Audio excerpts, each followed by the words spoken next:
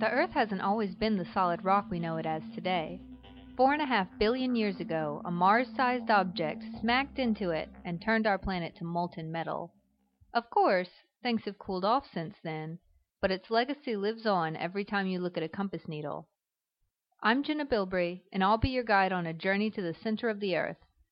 On our way, we'll find out how the Earth's core formed, what tools scientists are using to study it, and learn about some strange rumblings that might turn our world upside down.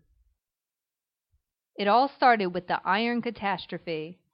Our planet, at the tender age of 40 million, was only a hodgepodge collection of space dust when it was suddenly pummeled to pieces. This is the event that splashed the moon out of the Earth. That was Raymond Jeanlot, professor of Earth and Planetary Science at the University of California, Berkeley. And we think that Earth was hit by an object perhaps the size of Mars, a relatively substantial object, with a glancing impact that literally splashed material out of our planet, out of planet Earth. And from that debris, the moon ultimately grew. The impact heated our planet considerably, but it wasn't the only event warming things up. And in addition to that, we know that radioactivity can contribute to the heating of a planet. And specifically, very early on in the first few million years of our solar system, we know that there were forms of radioactivity that were actually fairly intense and could have contributed to heating the Earth and other small planetary bodies as they were growing at that time. These two events, the impact and the radiation, heated the Earth to temperatures high enough to liquefy metal. The world was a floating ball of molten rock. The Earth's gravity pulled the denser metals, like iron and nickel, down through the molten mass, while lighter elements like silicon and oxygen floated up to the surface. The core once again settled to the center of our planet simply because it's the heaviest part of our planet, being this iron-rich, steel-like material. As the Earth slowly cooled, it separated into distinct layers. The outer layer, the crust, solidified. The next layer down, the mantle, turned into a viscous putty. The inner core didn't cool quite as much, but was compacted into a solid ball in the intense pressure at the center of the Earth. The outer core is liquid because it's under less pressure, though it's not as hot as the inner core.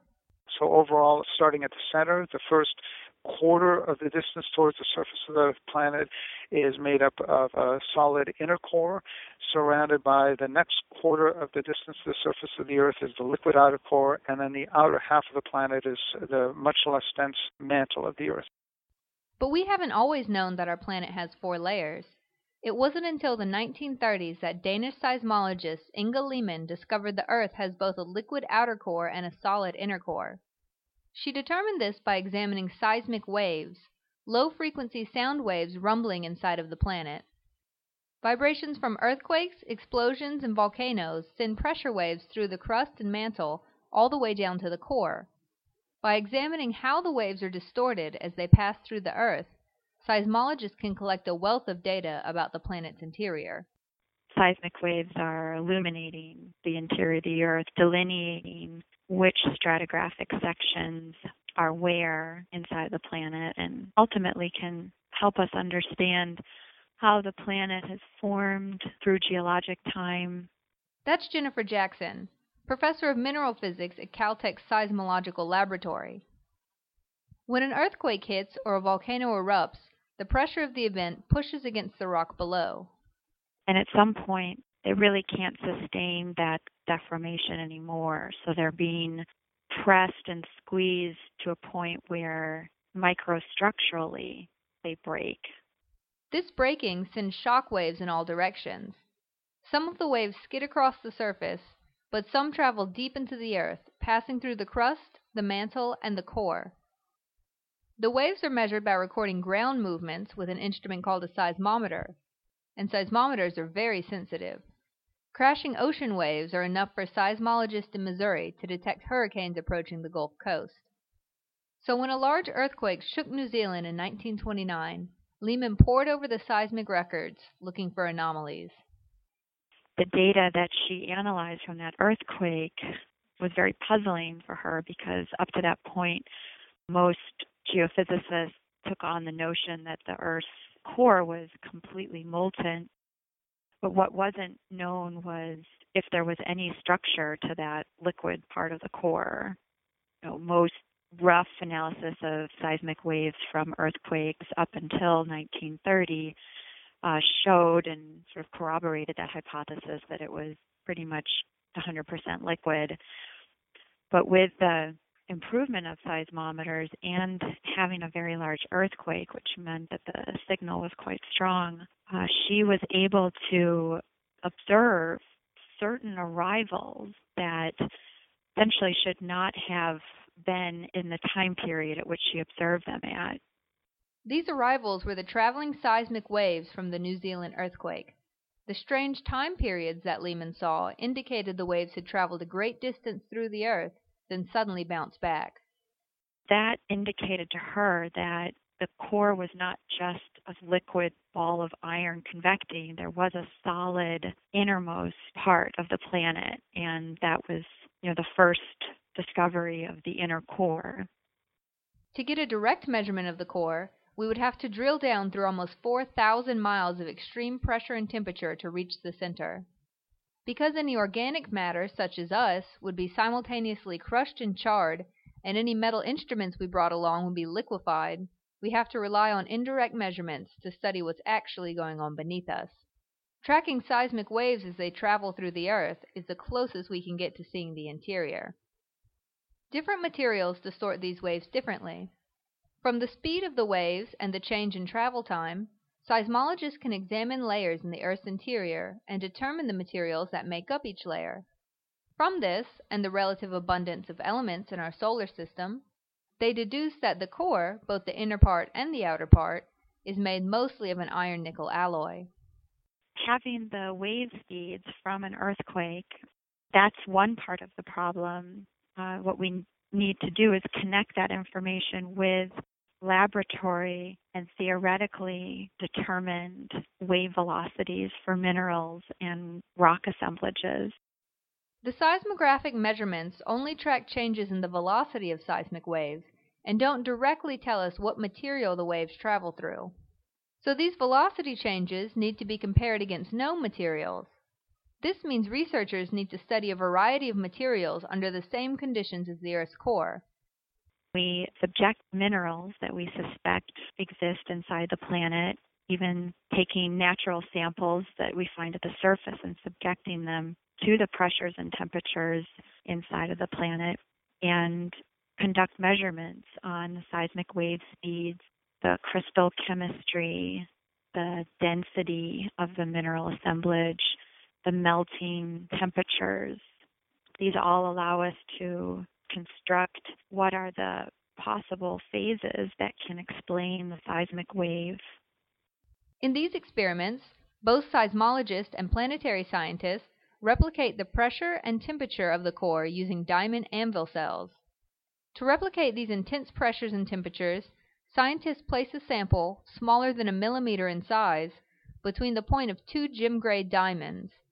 As the diamonds are pressed together, the sample is compressed, causing the pressure to rise to close to that of the Earth's core. Because diamonds are optically clear, lasers can be beamed through the cell to heat the sample to high temperatures, mimicking the conditions in the core. Then measurements can be made using X-rays, microwaves, magnetic fields, and other types of radiation. But this isn't the only way to recreate conditions in the core. And then another method involves shooting a bullet at a sample, hitting a sample. And this is really the laboratory version of what we were talking about earlier in terms of planetary impacts. These are laboratory scale impacts. The material is taken to very high pressures, and also it's heated up considerably in those impact processes. The advantage to these kinds of impact experiments is that we can study much larger samples. So in many ways, we can make a lot of detailed measurements on the samples just because they're much bigger and easier for us to handle and to examine in great detail. The temperature in the core is extreme, around 10,000 degrees Fahrenheit, similar to the surface of the Sun, and the pressure is no friendlier at 3.6 million atmospheres. For comparison, up here on the crust, Sea level is around 1 atmosphere. So can we actually reach this pressure in the lab? Those pressures and temperatures have been reached and exceeded. Much of my own research group's work involves not a mechanical bullet impacting a sample, but in fact a very intense light pulse. So a pulse of light from a very powerful laser that can similarly generate very, very high pressures and high temperatures, albeit for very short periods of time. But these laser-based technologies now are allowing us to get to many tens of millions of atmospheres and even hundreds of millions of atmospheres. And so we're really now at a point where we talk about not just reproducing the conditions inside our planet, but reproducing the conditions inside much larger planets like Saturn and Jupiter and many of the planets being observed around other stars. The Earth's core still holds some mysteries in its pressurized grasp. Somehow, seismic waves travel about 4 seconds faster when going north to south rather than east to west. From this observation, we know the inner core isn't perfectly spherical. Like wood grain, the core is anisotropic. It's oriented in a certain way that allows the pressure waves to go faster when they travel in a certain direction. There's still many outstanding questions that haven't been answered about trying to explain some of the seismic observations, trying to explain seismic anisotropy in the inner core. Is that because there are 2 different iron alloy phases crystallizing out? Was there some traumatic event during the inner core crystallization that secured one type of seismic fabric in one area and another type of fabric in another area? Are any of these related to making the Earth's geodynamo more efficient or less efficient? And that's where, us surface dwellers care, because the Earth's magnetic field protects us from cosmic rays. As the Earth rotates, the liquid outer core spins, causing the electrically conducting material in the outer core to swirl. This convection creates the magnetic field that protects us from solar radiation. Without the geodynamo, as the process is called, the Earth's atmosphere, and thus life, would never have formed. Without the field, it would be very difficult to protect living organisms from some of these solar events. The core is still evolving. It's cooling, solidifying from the bottom up and crystallizing the outer core. Eventually, the liquid core will be gone, turned completely solid. When that happens, our magnetic field will collapse and the planet will be vulnerable to solar radiation. But no need to worry.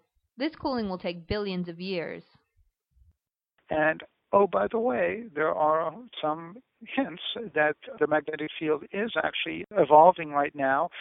I don't want to speculate so far as to say that it's collapsing or about to reverse north and south, but something is happening down there that is attracting our attention, that we can see in the measurements, and we're in the research community increasingly homing in on a deeper understanding of what those dynamics are that are going on far beneath our feet. It's just to say that even though the core is rather remote, it has an influence that we really can sense firsthand here at the surface of the planet.